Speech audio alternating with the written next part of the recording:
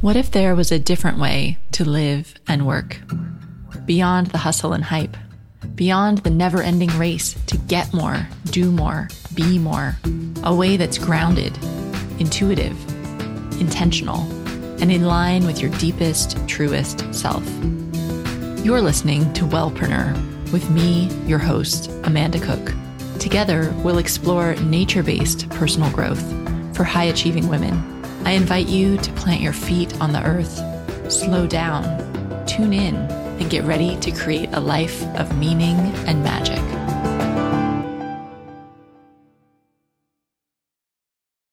Hello, and welcome back to this week's episode of the Wellpreneur podcast. You know, I just love hearing how people structure their lives.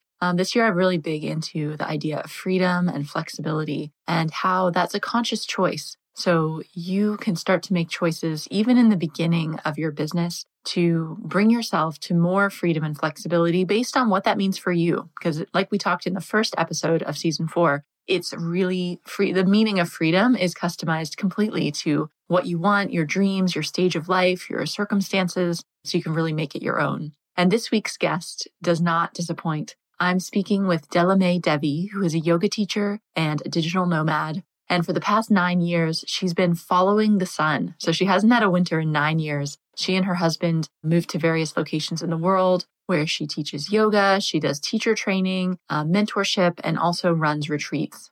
Now, I know the idea of running retreats is a dream for so many of you, but it can feel a bit daunting on how you're going to pull it together. So with Delamay, we're definitely talking about retreat planning in detail and just this idea of how she's designed her life and her business to really fit her own ideas of freedom.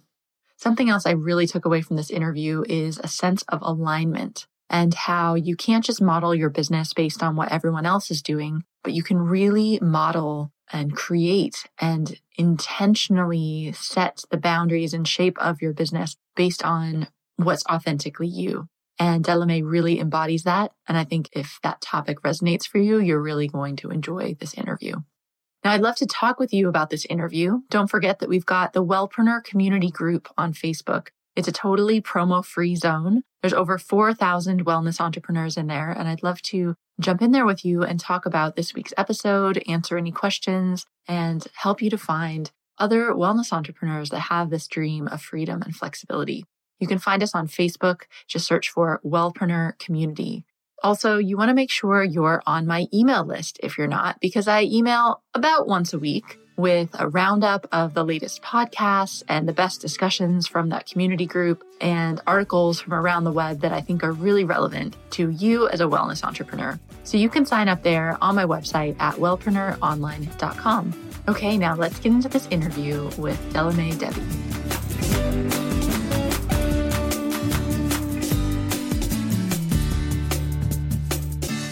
Hi, Delamay. Thanks for coming on the podcast. Hi, Amanda. Thanks so much for having me. So tell us where you are right now. Right now, I am in Ibiza in Spain, in the Balearic Islands, preparing for my retreat, which is happening next month. And I've been quite fortunate to be here for about the last 6 weeks or so, preparing for my retreat, and also because I tend to travel and teach a lot internationally, I have the amazing opportunity to spend as much time as I like or as much time as I feel called to in different places. And I tend to return to this magical island annually for at least a month or two. I find the Mediterranean lifestyle really suits me. And it's a great place to kind of work from and base myself from and to soak up the summer vibes here. Yeah, it's funny. I always, I live in London, as you know, and the reputation of Ibiza is like huge party central. But I have heard from people that it's not all like that. You can escape that part. Oh, you can, for sure.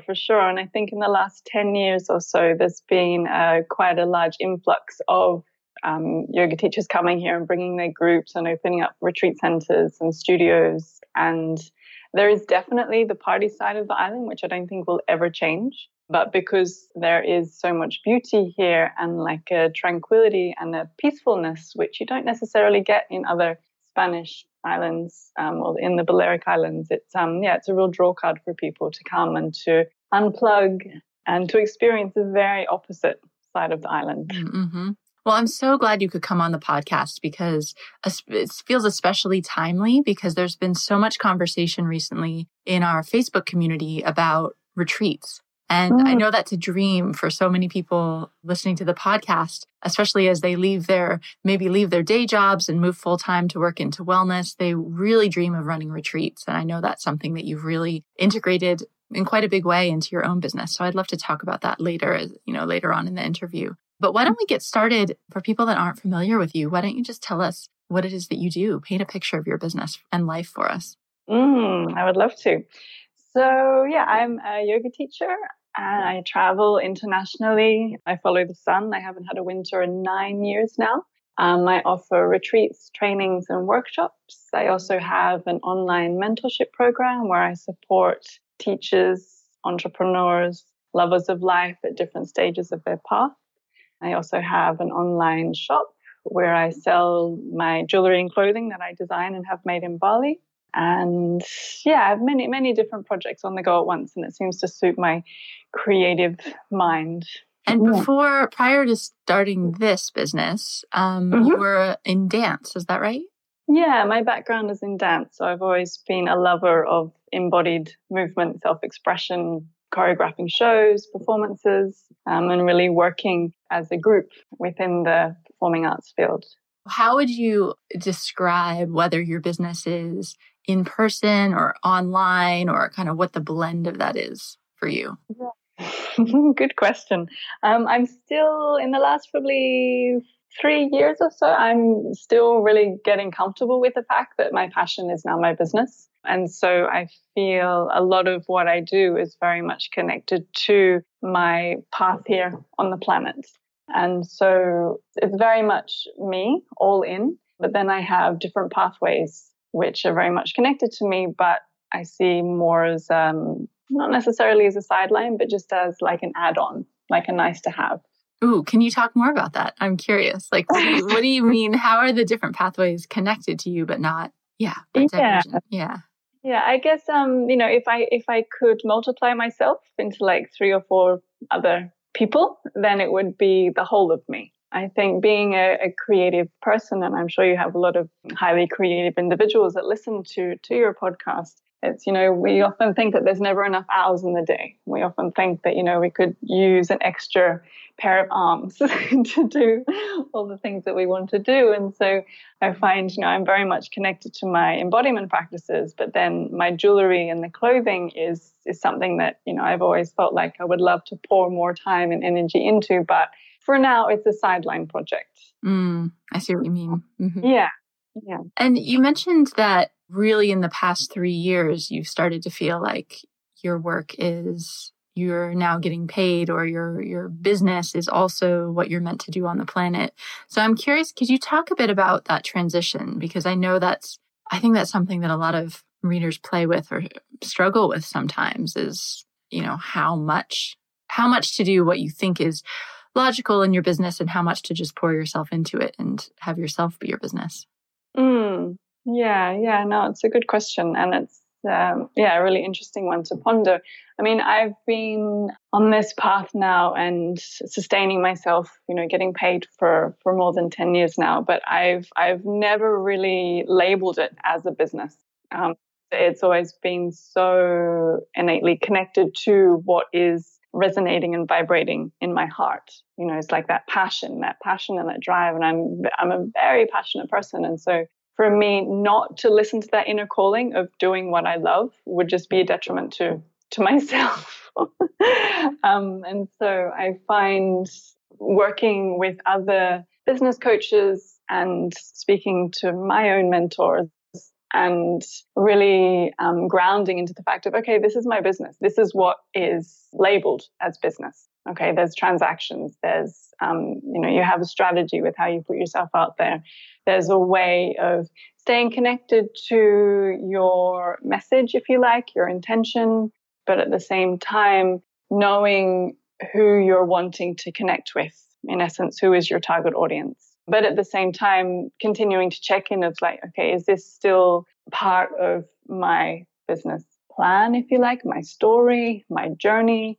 and how I am wanting to present myself to the world, to your tribe, to your network, to your community. Yeah, I mean, it's a challenge. It's a tough one for sure. And especially with the rise of social media and there, so many different platforms of communication where anyone can be someone. Yeah, which is wonderful. But I find for people that are just starting out, that can also be a little overwhelming. Oh, absolutely. Yeah. And there's so much, the whole comparison thing, especially in yoga. Oh my gosh. You just, everyone doing these like perfect yoga poses in this gorgeous location. I think people can feel like, well, that's what you have to do to be a yoga teacher. I think it can be quite intimidating for people and limiting. Very much so, very much so. And then they come up with excuses of like, oh, I'm not flexible enough to do yoga. It's like, well, actually, that's the best time.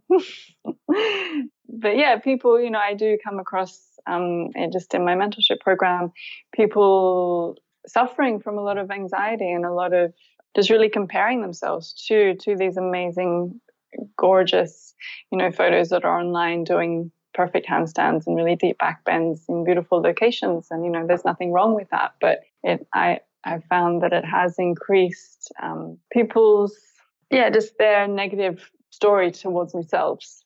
Mm. Well, I think, I think that's happened, not just in the yoga and wellness world, but kind of in general, unfortunately, with social media. I think it has, unless you really have a way to rein it in, it really has the ability to make you feel negative about a lot of parts of your life because it's just like instant comparison with this perfectly filtered feed. So many triggers all day, every day. How do you manage social media in your own life? Like not just for your business, but just for you personally. Is it something you use? Do you put boundaries around it? Yeah, I mean, I love social media. I love what it does. I love how it's really made connection between so many different communities. The world isn't such a big place when you start branching out into social media. I definitely have boundaries. I definitely have a love-hate relationship with it, saying that. I think there's a time and a place for social media. I personally believe that you really got to have your own kind of guidelines around how you use it and how it uses you as well. For example, when I decided to sign up with Facebook for the first time, it was like 2008 or something like that. And I purely did it to stay connected to my community of yoga teachers and yoga students. And I knew right from the beginning that would be it. That would be my only intention for using that. And to this day, I'm still very much in that field of thought. I don't post photos of my husband and I. We go out for dinner for our anniversary. I rarely will post a photo announcing that. I keep very much family and personal life offline as much as possible. But I'm also quite a shy person.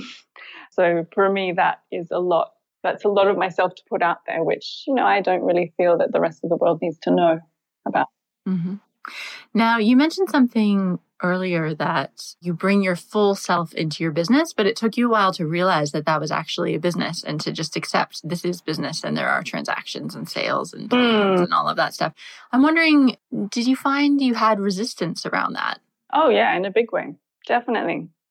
And being so passionate about something, I remember, just wanting to say yes to everything. It's like, oh, would you teach here? Yes. Oh, would you do that? Would you cover this for me? Yes. Oh, would you help that person? Yes. I really became like this yes person. And then I realized just kind of witnessing that. Like I remember having a whole year of just saying yes to everything, which was amazing because I had so many incredible experiences and opportunities and invitations. And then at the end of the year, I was kind of like, okay, let's get practical about this and see the finances around that, see, how far I stretched myself. And it was like, okay, realistically, if I was to continue to be that yes person, I wouldn't be able to take care of my basic needs. And so really staying connected to my, having a level of integrity for my work really was a big turning point for me. And also acknowledging that, by myself putting a certain price on my value, that is also supporting others in the similar field of work, because, we all want to thrive and to be able to live our work in the world easily. But, there has to be some sort of an energy exchange with that. And in this day and age, it's, money talks ultimately. And so it's being able to be comfortable with knowing your worth and asking your price. And if they turn around and say no, then that's okay, but if they turn around and say yes, that's awesome. That's one big tick for you and also for the people that follow in your path. Mm-hmm. I noticed on your website for your retreats or your mentorship, for example, that instead of saying price or cost or investment, you say exchange. Mm-hmm. Yeah. Tell me about that, deciding to use that word. Well, for me, it's always been about an exchange. Yeah. I do like investment as well, because essentially you are inviting that person to invest in themselves as they sign up to your retreat, your workshop, your training, whatever. And, investment is nice, but and price, I don't know, just the feeling state that the word price creates in my body, if that makes sense. It doesn't feel as sweet, doesn't feel as loving, it doesn't feel as generous. This is just personally. But I find the word, exchange is like, it's purely what it is. It's an exchange of energy. It's an exchange for my time, for your time. It's an exchange of expertise and advice and support. And for me, that feels a lot better than price. Yeah, absolutely. That's really interesting. I'd never seen, because I definitely have seen investment as the alternative word, but I've never seen exchange before. And I thought it does it. You see it and you pause, and it does make you think. I don't know. It does shift the energy around it. Actually, it's not just saying, "Oh, she's just selling this thing." It's like, "Oh, this is what I give, and this is what she gives." This is really interesting. Yeah. That's nice. Maybe we'll start seeing more of that. That's really nice. Yeah. Okay. I really want to talk to you about retreats. So when did you run your first retreat? And I'm curious, as for your first time running a retreat, what were some of the concerns and fears and things that came up for you?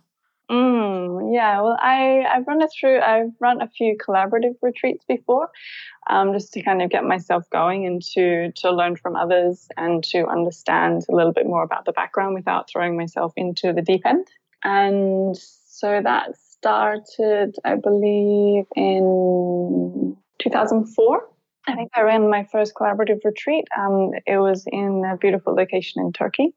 And I found it was a really insightful way to understand the beginning of creating the retreat, doing the advertising, promoting it, talking to people about it, to actually running it and being there hands-on and communicating with the staff and the location, the local people, the practicalities of doing the transfers, and then the post-retreat work as well, because once you go away on this beautiful retreat, this holiday with an amazing group of people, the work just doesn't end there when everyone leaves, right? There's a lot of kind of follow-up work to do. And so that for me was really insightful, and I'm really happy and thankful that I was able to collaborate with others before launching myself out in the world of retreats. And then as well, there wasn't as much choice as what there is now. And so when I started offering retreats on my own, that was once again quite a turning point, because I had so much hesitation around, why are people going to come and spend a week with me in this location? Are they really going to pay that much to go to spend or to book, their 1 week holiday that they have a year that's going to be away from their family, away from their kids potentially, and to spend, time with me? Who am I to offer this? Yeah. And so, yeah, of course, I was faced with all these questions and with all these doubts and with all these fears and hesitations. But once again, for me, I came back to that inner spark, that passion, that drive, that, knowing that this is part of my purpose, and really feeling that strong calling of just do it, you have nothing to lose. It's just trust and believe in yourself. It's you will know when the time is right to go on that path, and you'll know when your community is ready for you to start creating those transformational holidays and retreats and times together. Mm-hmm. I think that's a fantastic suggestion to start, if you're interested in retreats, to start by doing a collaborative one. So it's not just you responsible for everything, right? And because I know I've not run a retreat on my own, but I do a lot of workshops, and there's being in the role of teaching and facilitating a workshop versus being in the admin role of like actually making sure that the logistics are working is like two totally different energies. And trying to do both at the same time, I don't think is even possible, actually. Yeah. Not at all. Yeah. I mean, as you're saying, if doing workshops is awesome, because you've got like, a whole day or 3 hours or half a day or however long of that concentrated amount of time with people that want to learn from you, with people that are willing to spend that much time with you and to have that exchange with you and to, add more tools to their tool bag and to really get to know you as well in your field of work, in your genius zone. And yeah, I mean, I love workshops. I've been teaching workshops for many years, and you are right in saying that a retreat itself can just be kind of like a long, prolonged workshop.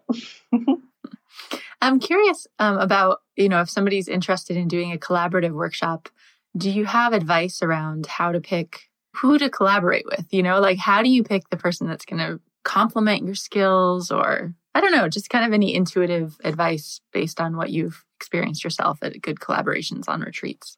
Yeah. I mean, ultimately, you really want to have a harmonious relationship between you. You really want your work to be a great balance as well. So I wouldn't recommend teaming up with another yoga teacher, for example. I mean, there are benefits of doing that as well, because maybe one of your strengths is, more of a power vinyasa style, and maybe, the other strength is more of a yin restorative lunar kind of practice, and that would be beautiful. So I would really look at the dynamics that both of you bring as a unit, as like a whole unit together. But what I've found makes it quite interesting for people that come and can be also another draw card is, for example, teaming up with someone who, like if you're a yoga teacher, maybe teaming up with someone who's a coach or a hypnotherapist or a nutritionalist, something that's really going to complement the theme of your week that you're planning, perhaps the location that you're going to as well, and to be able to create like a full, inspirational, supportive, nourishing package for your tribe. And that way it will be quite, people in, say, your friends list, they'll want to come because they know, they get, so many coaching hours with this coach. And then people in your network, the yogis, will be like, oh, great, I get to practice twice a day with my wonderful and favorite teacher in this beautiful location. Plus, I get some coaching alongside that. And so just finding those complementary relationships and having also really clear boundaries around who's in charge of what from the beginning is going to save so much hassle and so much confusion and disappointment in the long run, just talking from personal experience. So one of the big anxieties that I know people have around running a retreat is, who's going to come? How am I going to promote it? What if nobody shows up? Like having a party and no one shows up. It's like that, but even worse because you've reserved the space. So I'm wondering if you can share some experience or advice around what you found useful for actually promoting your retreats and getting people to join. Yeah, it's a big one. I think first and foremost, it's really good to do your research, put together a little questionnaire, talk to people, kind of stalk them and see where they go on holiday, see what their interests are, see perhaps and figure out what it is that they're struggling with. Yeah, I think for me, it's really about talking to people, because I know for myself, it's like, I really want to do a retreat in Bora Bora. Okay, I've never been to Bora Bora, but the photos look stunning. It's volcanic. It's got crystal clear, pristine waters. It's like, I want to go there. It's like, well, for me to just set up a week-long retreat and invest my money in deposits and things like that, it's not a very clever, smart thing to do, purely because I haven't spoken to my tribe about it. Maybe Bora Bora is way too far for them to travel. Maybe, the time of year doesn't suit them. Maybe it's not in their price bracket. Maybe the volcanic island doesn't really speak to them. And so I think first and foremost, you really got to do your research and figure out where they want to go, and where can you find that meeting ground of like, okay, you like Bali, I like Bali, let's go to Bali.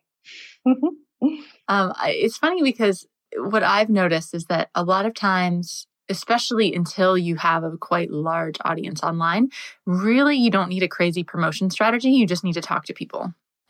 Which is basically what you said. Like, you need to talk to your people and see, are they interested in this? And I think there's like hesitation around doing that. It seems scary, which is, have you ever encountered that with people that you've worked with or in yourself? Like this resistance of, not wanting to ask, basically. Yeah. Yeah. I mean, I guess by asking something, we can appear to be vulnerable and we can appear to not know all the answers. And in truth, we don't know all the answers. And it's okay to be vulnerable.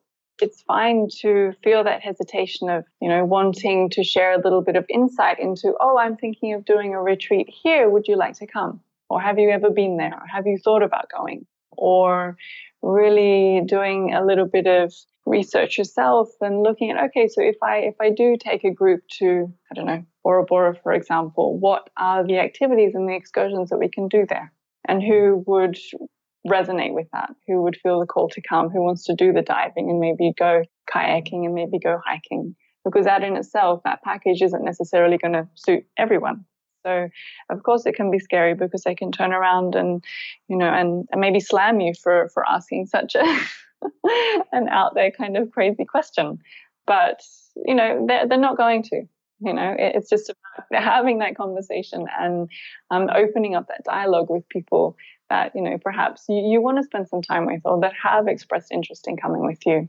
Absolutely. Well, I hope that inspires some people out there listening to take the plunge and actually run a retreat so we can start seeing some more of those in the community, because I know that's a big dream for many people.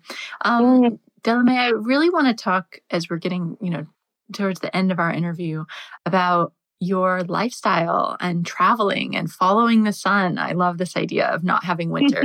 Being from New Hampshire, I'm very used to winter. So I love that you're just in perpetual summer. How long have you been doing that? I'm curious how you made that transition. Yeah, well, I'm born and raised in Byron Bay, Australia. And I had the opportunity to travel to Europe when I was like 19 or so. And I jumped at the chance. It's at the opposite side of the world. It's like full of culture and richness and undiscovered mysteries that I was always really curious about. And so I went for it. And then I ended up actually living in the UK for 11 years. And, I'd done a little bit of travel during that time, being, you could fly 2 hours and be in Spain or some other exotic country. And I was teaching dance. I was performing. I was also working in an office. I had a great network of friends and students there. And yeah, myself and my partner, we were just kind of, we had spoken about it, about just traveling and trying to figure out how that could come about and how we were able to, continually sustain yourself, because, you save up money and then you go away for a chunk of time, and then you have to save up money again, and so it's just kind of like this backwards step. Yeah, but for us, we wanted to make it like I don't think we really realized it at the time, but, we were wanting it to be like a continuation of just of our life and how we wanted to live that life. And so it all happened, very, very organically. But for me, my main thing was being from, a subtropical climate. I really missed the sun. I really missed the summers. I really missed just the feeling of what summer brings. And, as being in the UK, it's, not, the summers aren't necessarily that reliable. Yeah, so we kind of just made the choice of, let's just go for it and let's just see where it takes us.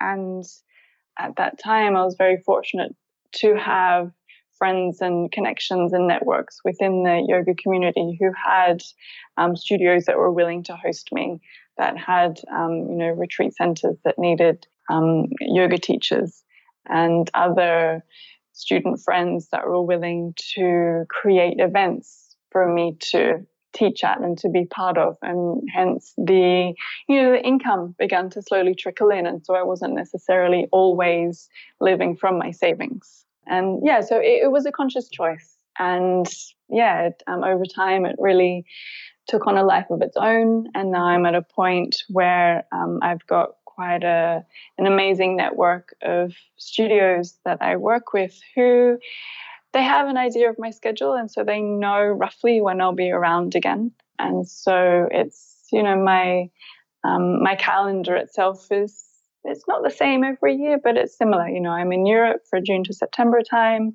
and then outside of that, I'm either in Asia or Australia. Do you have a home base, or are you like totally nomadic? Been totally nomadic for 9 years now. Awesome. And I guess your husband is nomadic with you then? Yeah, he travels with me like 90% of the time. He works online as well. He's a freelancer, e-learning graphic design artist, and photographer. He also has some online courses for Tai Chi and Qigong. And he'll, for example, I was a resident teacher in Malaysia for 6 months. And during that time, I had the opportunity, to travel to India and to Thailand, etc. But he decided to stay in Malaysia. And so when I say we travel together like 90% of the time, he won't necessarily come to all my, 1 week here, 2 week there kind of ventures. But I'm very fortunate that we both have work which enables us to be quite free. Mm-hmm. Well, and it's not like, when you hear your story about that, you created that, right? You set the intention and then it was able to happen. And so I think that's because my husband got moved to Hong Kong for work and I was able to go. But that's only because I've consciously now created this business that makes me location independent. So I just wanted to point that out to people because I know a lot of times people are, sometimes, not often, most people are very supportive, but occasionally you get a negative, oh, well, that's nice for you. But actually, it can be nice for you too. You just need to put the intention in place. And I love that you're both doing that. It's not just for single 20-somethings. I've seen families that are able to travel and be location independent. And obviously, you're a couple doing that. So that's awesome. It's really inspiring. Yeah. No, it is inspiring to hear people, creating or finally crafting out a life which really suits them and not being tied down. But saying that, I do have times of when I really do miss, all my books. I would love to shelf, my partner, he's all about having a tea cupboard one day, So these little things that householders take for granted, being nomadic and, having the lifestyle that we do, it's not necessarily all fun and games. It's, we miss our things, we miss our things. It's a trade-off. And I think, it doesn't have to be forever. Like my husband and I look at our lifestyle as, we're here, we're doing this for now, but it doesn't mean we're going to do it forever. And at some point in our lives, we might decide, we'll decide we want something else and then that'll be fine. So I think it's, it's trade-offs. Definitely. Yeah. And the grass is always greener. Yeah. It is true. Oh, Delamae, it's been fantastic talking to you. So why don't you tell everybody, I know you've got your mentorship going on, you've got retreats, you've got loads of things going on. So tell people like where they can get in touch with you and how they can learn more and work with you.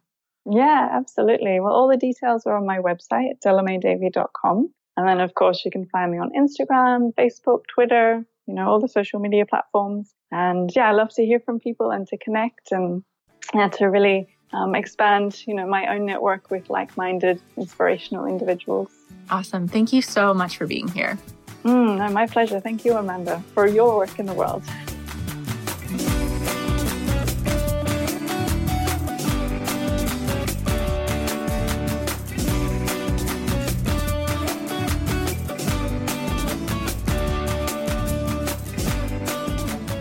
Thanks so much for listening to this episode of the Wellpreneur podcast. As always, you can find the links we talked about in the show notes, and you can sign up for my email list over at wellpreneuronline.com. And don't forget to come join us in the Wellpreneur community group on Facebook so we can talk about this week's episode and answer any questions you have about growing your own wellness business. That's it for me this week. Have a fantastic week, and I will see you back here in the next episode.